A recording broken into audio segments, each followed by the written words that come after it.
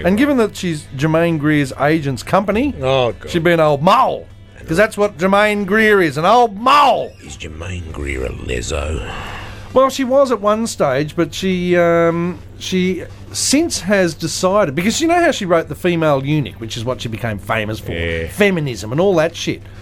She's bordering on pedophile status because not only is she doing it with a young man at the moment in his 20s, she's of the belief that her ultimate sexual partner would be a young teenager. Quote, end of quote.